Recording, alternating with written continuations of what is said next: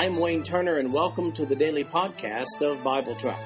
I've developed Bible Track to be both a commentary and a daily Bible reading schedule. These podcasts cover the text and commentary, which may be found at www.bibletrack.org. So, for those who have a busy schedule but do have time to listen to the Bible being read, this podcast is for you. At the end of 1 year, you will have gone completely through the Bible. As we continue our chronological reading of the Gospels, today we'll be looking at Luke chapter 17, beginning with verse 11, down through chapter 18, verse 14. But first we'll look at John chapter 11, verses 1 through 54. Now, in this passage, these passages today, we'll be looking at at this point in Jesus' ministry where he's been ministering in Perea. He began that back in John chapter 10, verse 40. Jesus is returning to Bethany, about 1.5 miles from Jerusalem. There he goes to raise Lazarus. After Lazarus, Jesus and his disciples go north away from Jerusalem. In Luke chapter 17, verse 11, we see that Jesus and his disciples had gone as far north as Samaria and Galilee, but now they're returning to Jerusalem. And all of these events take place at least a week or so before Jesus' crucifixion. I base this conjecture upon the fact that the next event recorded by John is in Bethany 6 days before Jesus' crucifixion in John chapter 12. Let's begin today with John chapter 11, verse 1. We see that Lazarus in this passage dies. Now a certain man was sick named Lazarus of Bethany, the town of Mary and her sister Martha. It was that Mary which anointed the Lord with ointment and wiped his feet with her hair, whose brother Lazarus was sick. Therefore his sister sent unto him, saying, Lord, behold, he whom thou lovest is sick. When Jesus heard that, he said, This sickness is not unto death, but for the glory of God, that the Son of God might be glorified thereby. Now Jesus loved Martha and her sister and Lazarus. When he had heard, therefore, that he was sick, he abode 2 days still in the place where he was. Then after that saith he to his disciples, Let us go into Judea again. His disciples say unto him, Master, the Jews of late sought to stone thee, and goest thou thither again? Jesus answered, Are there not 12 hours in the day? If any man walk in the day, he stumbleth not, because he seeth the light of this world. But if a man walk in the night, he stumbleth, because there is no light in him. These things said he, and after that he saith unto them, Our friend Lazarus sleepeth, but I go that I may awaken him out of sleep. Then said his disciples, Lord, if he sleep, he shall do well. Howbeit Jesus spake of his death, but they thought that he had spoken of taking of rest and sleep. Then said Jesus unto them plainly, Lazarus is dead. And I am glad for your sakes that I was not there, to the intent that you may believe. Nevertheless, let us go unto him. Then said Thomas, which is called Didymus, unto his fellow disciples, Let us also go, that we may die with him. Then when Jesus came, he found that he had lain in the grave 4 days already. Well, we see here that when they send word to Jesus, Lazarus is just sick at this point.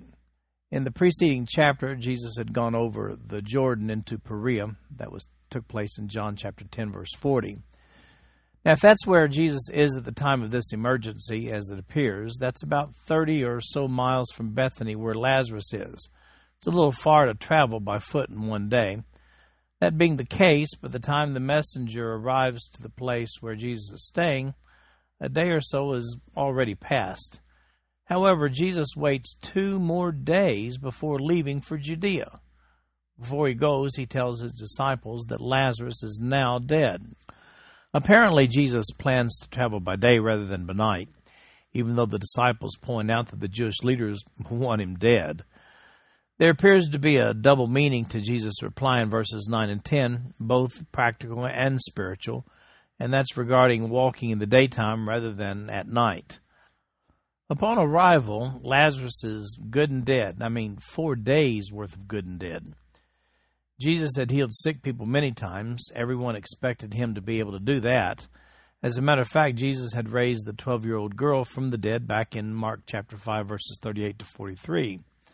It's still interesting that everyone on this occasion seems to think that Lazarus' best odds for a healthy lifestyle would have certainly been if he'd been healed from sickness rather than raised from the dead. I guess they all figured that dying just sort of takes something out of you. As I indicated, the disciples were not crazy about the idea of going back to Judea to see a dead man in the first place. Well, Jesus was almost stoned there earlier. I think I see sarcasm from Thomas in verse 16, don't you? Yeah, let's just go back where they can kill us too. The vicinity around Jerusalem was considered a danger zone for Jesus and the disciples. Now let's continue reading with verse 18. Now Bethany was nigh to Jerusalem, about 15 furlongs off. And many of the Jews came to Martha and Mary to comfort them concerning their brother. Then Martha, as soon as she heard that Jesus was coming, went and met him. But Mary sat still in the house. Then said Martha unto Jesus, Lord, if thou hadst been here, my brother had not died. But I know that even now, whatsoever thou wilt ask of God, God will give it thee. Jesus saith unto her, Thy brother shall rise again. Martha saith unto him, I know that he shall rise again in the resurrection at the last day. Jesus said unto her, I am the resurrection and the life. He that believeth in me, though he were dead, yet shall he live. And whosoever liveth and believeth in me shall never die. Believest thou this? She saith unto him, Yea, Lord, I believe that thou art the Christ, the Son of God, which should come into the world. And when she had so said, she went her way, and called Mary her sister secretly, saying, The Master is come, and calleth for thee. As soon as she heard that, she arose quickly, and came unto him. Now Jesus was not yet come into the town, but was in that place where Martha met him. The Jews then which were with her in the house, and comforted her, when they saw Mary, that she rose up hastily and went out, followed her, saying, She goeth into the grave to weep there. Then when Mary was come where Jesus was, and saw him, she fell down at his feet, saying unto him, Lord, if thou hadst been here, my brother had not died.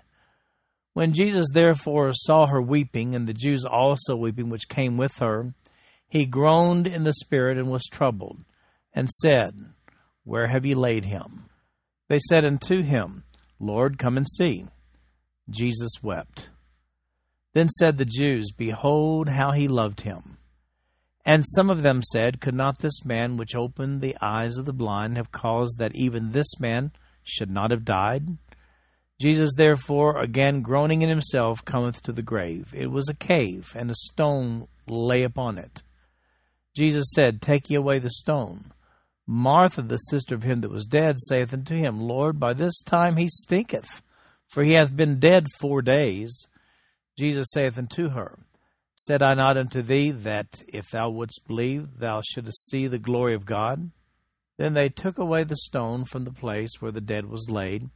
And Jesus lifted up his eyes and said, Father, I thank thee that thou hast heard me. And I knew that thou hearest me always, but because of the people which stand by, I said it, that they may believe that thou hast sent me. And when he had thus spoken, he cried with a loud voice, Lazarus, come forth. And he that was dead came forth, bound hand and foot with grave clothes, and his face was bound about with a napkin. Jesus saith to them, Loose him, and let him go. Then many of the Jews which came to Mary, and had seen the things which Jesus did, believed on him. But some of them went their ways to the Pharisees, and told them what things Jesus had done. We see here in verses 18 and 19 that this just couldn't be a covert operation. Being only about 1.5 miles from Jerusalem, Martha and Mary were receiving Jewish visitors from Jerusalem upon the death of Lazarus. Two sisters agree, both in verses 22 and 32, and here's what they agree on. If Christ had been there, Lazarus would not have died. It's obvious they'd gotten accustomed to the idea that Jesus could heal. But there did seem to be some doubt as to whether he could do something after a person had already died. I've always found verse 39 kind of amusing. When Christ commands that the stone be rolled away, Martha, the pragmatist, points out that a body that has decayed for 4 days smells, kind of funny when she says, Lord, by this time he stinketh, for he hath been dead 4 days. Of course, that's the incredible part of this miracle, and that's why Jesus delayed coming after he heard that Lazarus was sick. I mean, if you want to make a point that you have power over death, make certain everybody understands how dead he really is. He's 4 days worth of dead. It was also a nice way to make the point to have Lazarus come forth still bound in the burial clothing. The way they bound dead bodies back then, Lazarus must have been hopping because his hands and feet were bound, unless Christ floated him out. He also had this wrapping on his face. I mean, the burial cloth right there across his face. That must have left Lazarus kind of, speechless, I'm guessing. I wonder if Martha was right. Did he stink? The bottom line that day is this: Jesus has power over death. Oh, and those Jewish visitors who'd come to visit Mary and Martha, they head back to Jerusalem to tell the Pharisees what Jesus had done. In verses 47 to 54, we have Caiaphas, the unsuspecting prophet. Verse 47. Then gathered the chief priests and the Pharisees a council and said, What do we? For this man doeth many miracles. If we let him thus alone, all men will believe on him, and the Romans shall come and take away both our place and nation. And one of them, named Caiaphas, being the high priest that same year, said unto them, Ye know nothing at all, nor consider that it is expedient for us that one man should die for the people, and that the whole nation perish not. And this spake he not of himself, but being high priest that year, he prophesied that Jesus should die for that nation, and not for that nation only, but that also he should gather together in one the children of God that were scattered abroad. Then from that day forth they took counsel together for to put him to death. Jesus therefore walked no more openly among the Jews, but went thence unto a country near to the wilderness, into a city called Ephraim, and there continued with his disciples. And the Jews' Passover was nigh at hand, and many went out of the country up to Jerusalem before the Passover to purify themselves. Well, word of the Lazarus resurrection gets back to the Jewish bigwigs. Jesus was giving these Jewish leaders fits. I mean, what are we going to do? The Jewish leaders wondered. Their conversation divulges their own selfish interest in this passage. It's obvious that they weren't interested in any messianic implications at all.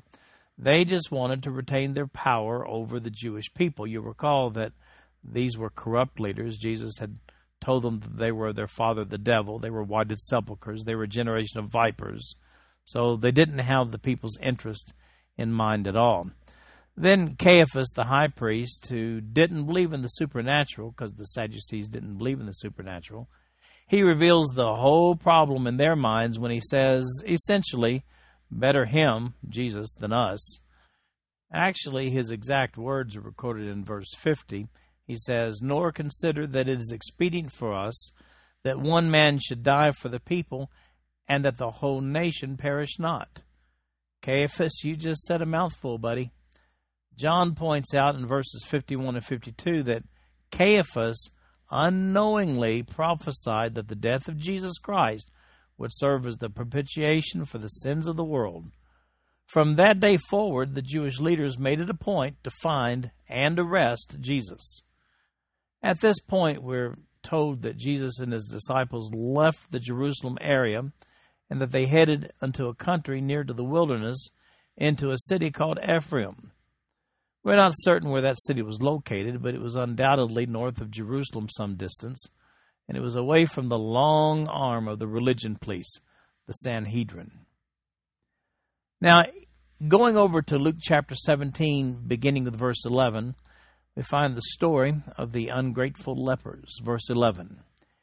And it came to pass, as he went to Jerusalem, that he passed through the midst of Samaria and Galilee. And as he entered into a certain village, there met him 10 men that were lepers, which stood afar off. And they lifted up their voices and said, Jesus, Master, have mercy on us. And when he saw them, he said unto them, Go show yourselves unto the priest. And it came to pass, as they went, that they were cleansed. And one of them, when he saw that he was healed, turned back, and with a loud voice glorified God, and fell down on his face at his feet, giving him thanks. And he was a Samaritan. And Jesus answering said, Were there not 10 cleansed? But where are the 9? There are not found that return to give glory to God, save this stranger. And he said unto him, Arise, go thy way, thy faith hath made thee whole. Now we're not told the exact location of this healing, just that it was in a certain village somewhere on his journey through Samaria and Galilee. Jesus, in this passage, heals 10 lepers, but only one of them, a Samaritan, returns to give him thanks. The 9 others, presumably Jews, were obviously just plain old greedy. They thought of themselves and their plight only, lacking consideration for others. According to Leviticus chapter 14, there was an established procedure of going to the priest after being cleansed of leprosy. In verse 18, the Samaritan is referred to by Jesus as a stranger. That's the term reflecting the Greek word alogones, that's meaning not a Jew. Presumably, the Samaritan was not headed to the same destination to show his leprosy-free skin to the priest, since he was a Samaritan and not welcome in Jewish circles. Once he realized he was healed, he returned to Jesus to give thanks. The other 9 just continued to make their way to the priest. Now, in chapter 17, verses 20 to 37, we see Jesus talking about an event, which I'm going to tell you up front here is not the rapture. Verse 20. And when he was demanded of the Pharisees when the kingdom of God should come, he answered them and said, The kingdom of God cometh not with observation. Neither shall they say, Lo here, or Lo there. For behold, the kingdom of God is within you. And he said unto the disciples, The days will come when ye shall desire to see one of the days of the Son of Man, and ye shall not see it. And they shall say unto you, See here, or see there. Go not after them, nor follow them. For as the lightning that lighteneth out of the one part under heaven shineth into the other part under heaven, so shall also the Son of Man be in his day.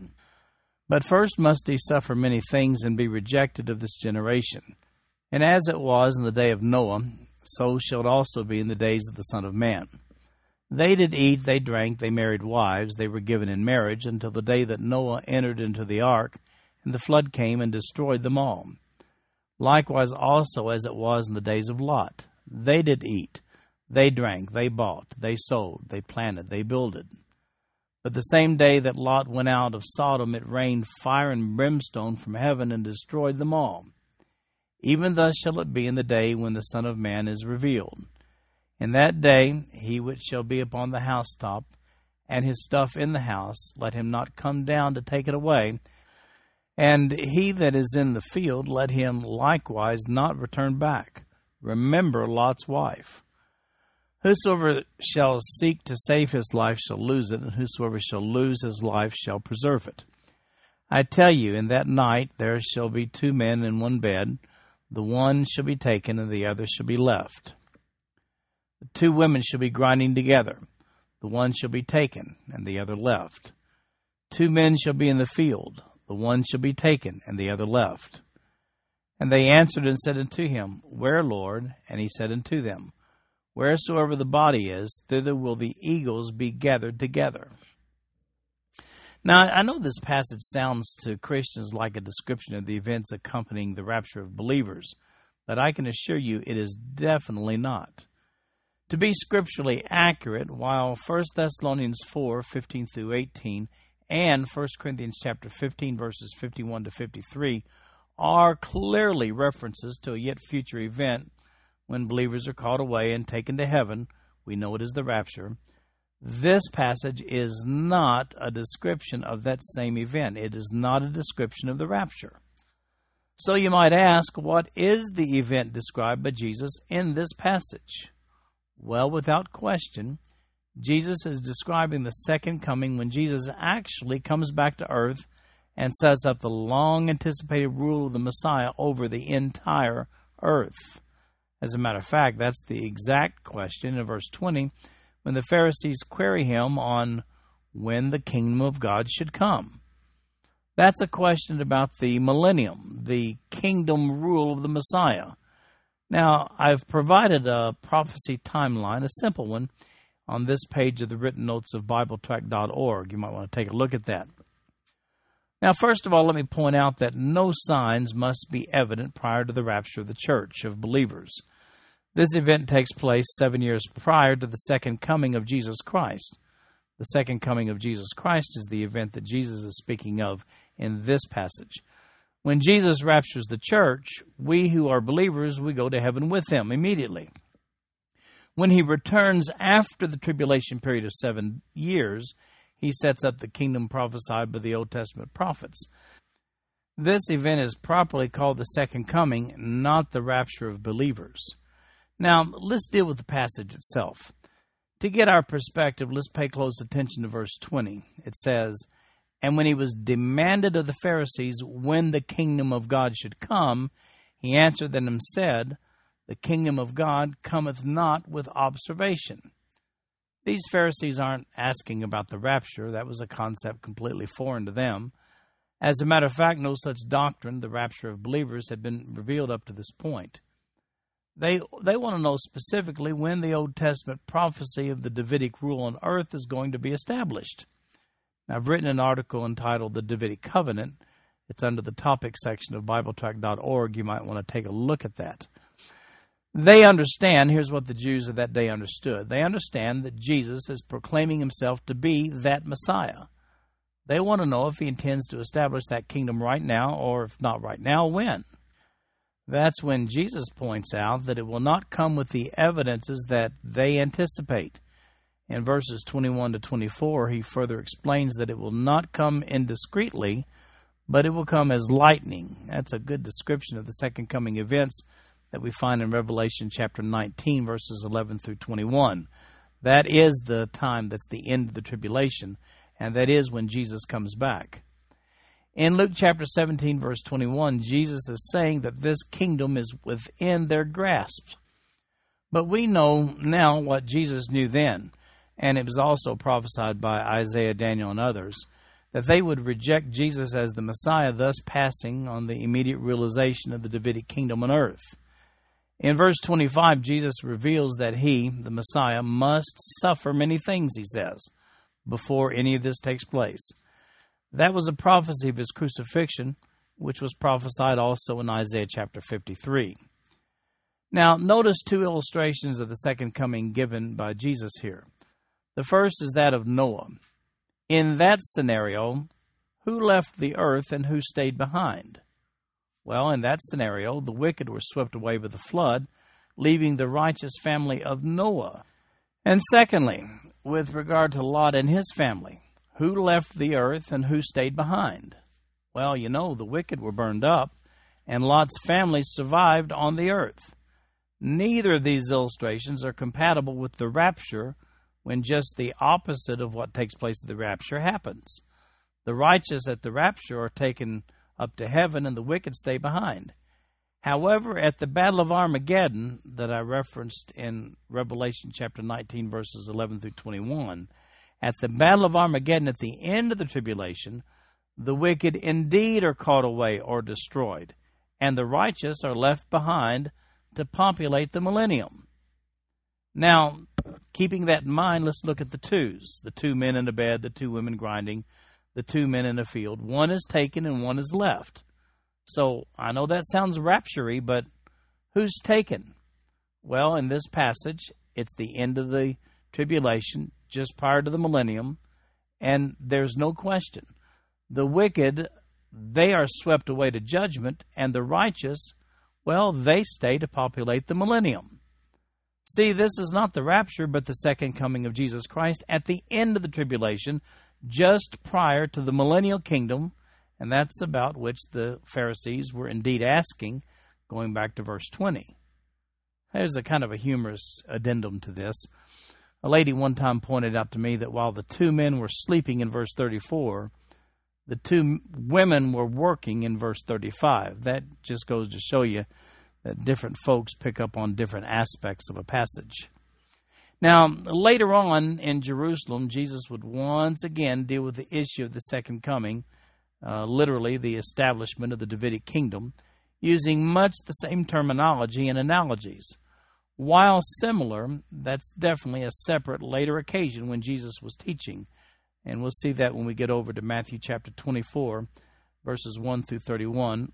And that passage is paralleled by Mark chapter 13, verses 1 to 37, and Luke chapter 21, verses 5 to 28. Now notice Luke chapter 17, verse 37. Here's what it says. And they answered and said unto him, Where, Lord? And he said unto them, Wheresoever the body is, thither will the eagles be gathered together.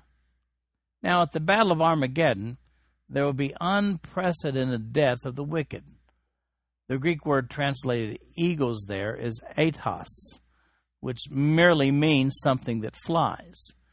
Jesus uses the same phrase later on in Jerusalem when he teaches on the second coming and the battle of Armageddon in those passages that I referenced a few moments ago. Notice the comparison between the two passages.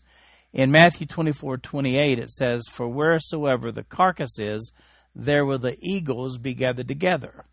And here in this passage, in Luke 17:37, he says, Where, Lord? And he said unto them, Wheresoever the body is, thither will the eagles be gathered together. It's quite clear that Jesus intends for the disciples to understand the something that flies here following the battle of Armageddon to be vultures over dead bodies. And that brings us to Luke chapter 18, where we see the parable of the unjust judge, verse 1. And he spake a parable unto them to this end, that men ought always to pray and not to faint, saying, There was in a city a judge, which feared not God, neither regarded man. And there was a widow in that city, and she came unto him, saying, Avenge me of mine adversary. And he would not for a while, but afterward he said within himself, Though I fear not God, nor regard man, yet because this widow troubleth me, I will avenge her, lest by her continual coming she weary me. And the Lord said, Hear what the unjust judge saith. And shall not God avenge his own elect, which cry day and night unto him, though he bear long with them? I tell you that he will avenge them speedily. Nevertheless, when the Son of Man cometh, shall he find faith on the earth? Now we just read verse 8, and the second part of that verse, Nevertheless, when the Son of Man cometh, shall he find faith on the earth? That makes it clear that this parable ties in with the comments made by Jesus regarding the Messianic kingdom when he asked that question. Jesus gives this short parable to make a point. God will answer the persistent prayers of his people when he returns to establish his kingdom on earth in the person of Jesus Christ. Here's the parallel. If persistence in petitioning, if that works on an unjust judge, how much more effective will that same persistence be with a just God? Now we come to verse 9 of chapter 18, and we find another blast against the Pharisees here. Verse 9, And he spake this parable unto certain which trusted in themselves that they were righteous and despised others. 2 men went up into the temple to pray, the one a Pharisee and the other a publican. The Pharisee stood and prayed thus with himself, God, I thank thee that I am not as other men are, extortioners, unjust, adulterers, or even as this publican. I fast twice in the week, I give tithes of all that I possess. And the publican, standing afar off, would not lift up so much as his eyes unto heaven, but smote upon his breast, saying, God be merciful to me a sinner. I tell you, this man went down to his house justified rather than the other. For every one that exalteth himself shall be abased, and he that humbleth himself shall be exalted. So we see here another parable, and Jesus frames this parable with these words in verse 9. And he spake this parable unto certain which trusted in themselves that they were righteous and despised others. So going back to the 2 men sleeping, the 2 men working in verses 34 and 35 of chapter 17, who's righteous in this passage? Is it the Pharisee who boasts of all the righteous-looking things he's doing, in other words, tithing, fasting, and so forth? Or is it the common man who stands before God in prayer and simply says, God, be merciful to me, a sinner? You see, the salvation proposition has always been about trusting. It's been about believing faith. And after the believing faith, God provides forgiveness. It's never been about doing righteous-looking things. The word publican here in this chapter comes from the Greek word telones. To the Jews, these were among the worst kind of sinners. They were Jewish tax collectors. More appropriately, they were tax farmers. These publicans contracted with the Roman government, having secured the contract with the highest bid. They contracted with the Roman government for the right to collect taxes from the people in their assigned region. They paid a lump sum to the Roman government up front in advance for this contract, and then they added a markup to the individual taxes they imposed upon the people to provide themselves with a nice profit. It was up to them how much markup they added, and they had the full force of Roman law behind them to facilitate their collections. Well, you can see why, though they were wealthy and Jewish, they were despised by, well, almost everyone. Incidentally, Matthew, who was a disciple of Jesus and the author of the gospel account that bears his name, Matthew was one of these publicans before he followed Jesus. His call to follow Jesus and become one of his disciples is found in Matthew chapter 9 and verse 9. This concludes our podcast for today. I'm Wayne Turner, and if you'd like to read along with our commentary online, go to www.bibletrack.org. Thank you for listening in today. The background music for these podcasts is an original composition written by the music director of Fayette Bible Church, Paul Walker.